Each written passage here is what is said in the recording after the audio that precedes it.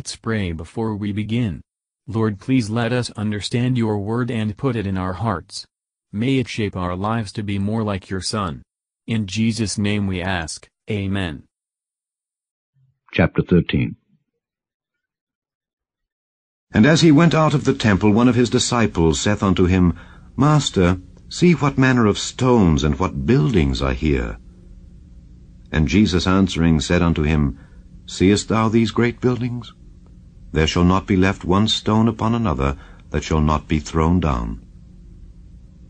And as he sat upon the Mount of Olives over against the temple, Peter and James and John and Andrew asked him privately, Tell us, when shall these things be? And what shall be the sign when all these things shall be fulfilled? And Jesus answering them began to say, Take heed lest any man deceive you. For many shall come in my name, saying, I am Christ, and shall deceive many. And when ye shall hear of wars and rumors of wars, be ye not troubled. For such things must needs be, but the end shall not be yet. For nation shall rise against nation, and kingdom against kingdom, and there shall be earthquakes in divers places, and there shall be famines and troubles. These are the beginnings of sorrows. But take heed to yourselves, for they shall deliver you up to councils, and in the synagogues ye shall be beaten, and ye shall be brought before rulers and kings for my sake, for a testimony against them. And the gospel must first be published among all nations. But when they shall lead you and deliver you up, take no thought beforehand what ye shall speak, neither do ye premeditate. But whatsoever shall be given you in that hour, that speak ye. For it is not ye that speak, but the Holy Ghost. Now the brother shall betray the brother to death, and the father the son. And children shall rise up against their parents, and shall cause them to be put to death. And ye shall be hated of all men for my name's sake. But he that shall endure unto the end, the same shall be saved. But when ye shall see the abomination of desolation spoken of by Daniel the prophet, standing where it ought not, let him that readeth understand. Then let them that be in Judea flee to the mountains. And let him that is on the housetop not go down into the house, neither enter therein, to take anything out of his house. And let him that is in the field not turn back again for to take up his garment. But woe to them that are with child, and to them that give suck in those days. And pray ye that your flight be not in the winter.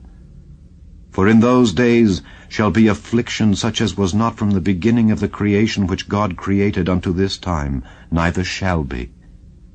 And except that the Lord had shortened those days, no flesh should be saved. But for the elect's sake whom he hath chosen, he hath shortened the days. And then, if any man shall say to you, Lo, here is Christ, or Lo, he is there, believe him not.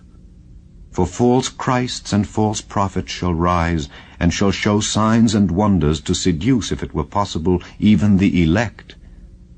But take ye heed. Behold, I have foretold you all things.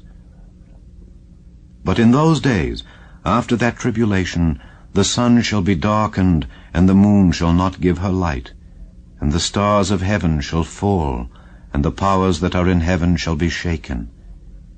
And then shall they see the Son of Man coming in the clouds with great power and glory.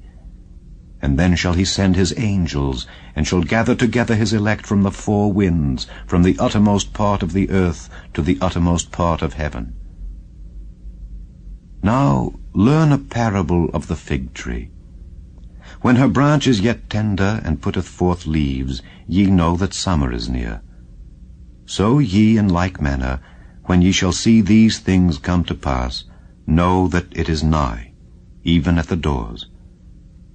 Verily I say unto you, that this generation shall not pass, till all these things be done. Heaven and earth shall pass away, but my words shall not pass away. But of that day and that hour knoweth no man, no, not the angels which are in heaven, neither the Son, but the Father. Take ye heed, watch and pray, for ye know not when the time is.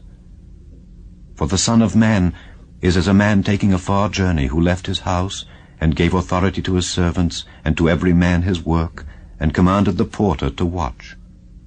Watch ye therefore, for ye know not when the master of the house cometh, at even, or at midnight, or at the cock crowing, or in the morning, lest coming suddenly he find you sleeping.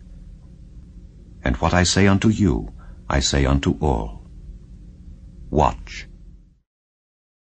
Matthew Henry Commentary on Mark chapter 13, verses 1 to 4.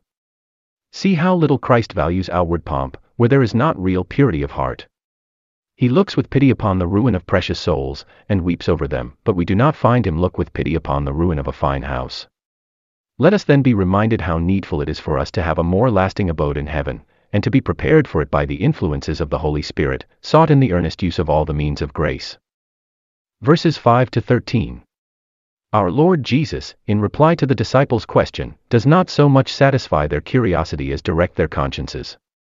When many are deceived, we should thereby be awakened to look to ourselves. And the disciples of Christ, if it be not their own fault, may enjoy holy security and peace of mind, when all around is in disorder.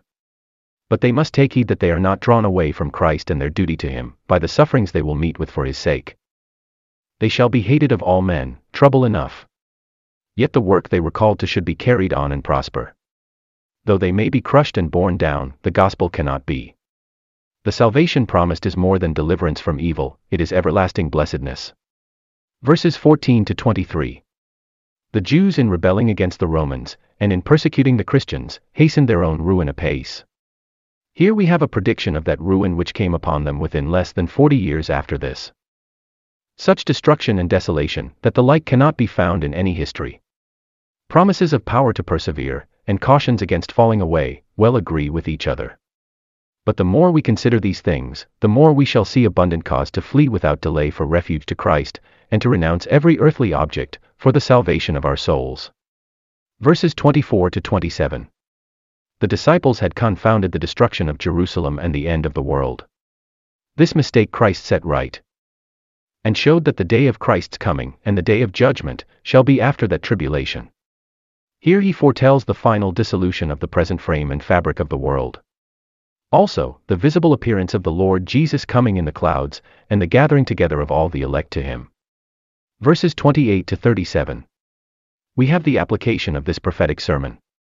As to the destruction of Jerusalem, expect it to come very shortly. As to the end of the world, do not inquire when it will come. For of that day and that hour knoweth no man. Christ, as God, could not be ignorant of anything, but the divine wisdom which dwelt in our Savior, communicated itself to his human soul according to the divine pleasure. As to both, our duty is to watch and pray. Our Lord Jesus, when he ascended on high, left something for all his servants to do. We ought to be always upon our watch, in expectation of his return. This applies to Christ's coming to us at our death, as well as to the general judgment. We know not whether our Master will come in the days of youth, or middle age, or old age, but, as soon as we are born, we begin to die, and therefore we must expect death.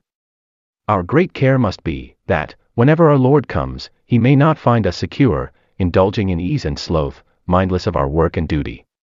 He says to all, watch, that you may be found in peace, without spot, and blameless. Thank you for listening, and if you liked this, please subscribe and consider liking my Facebook page and joining my group Jesus Answers Prayer.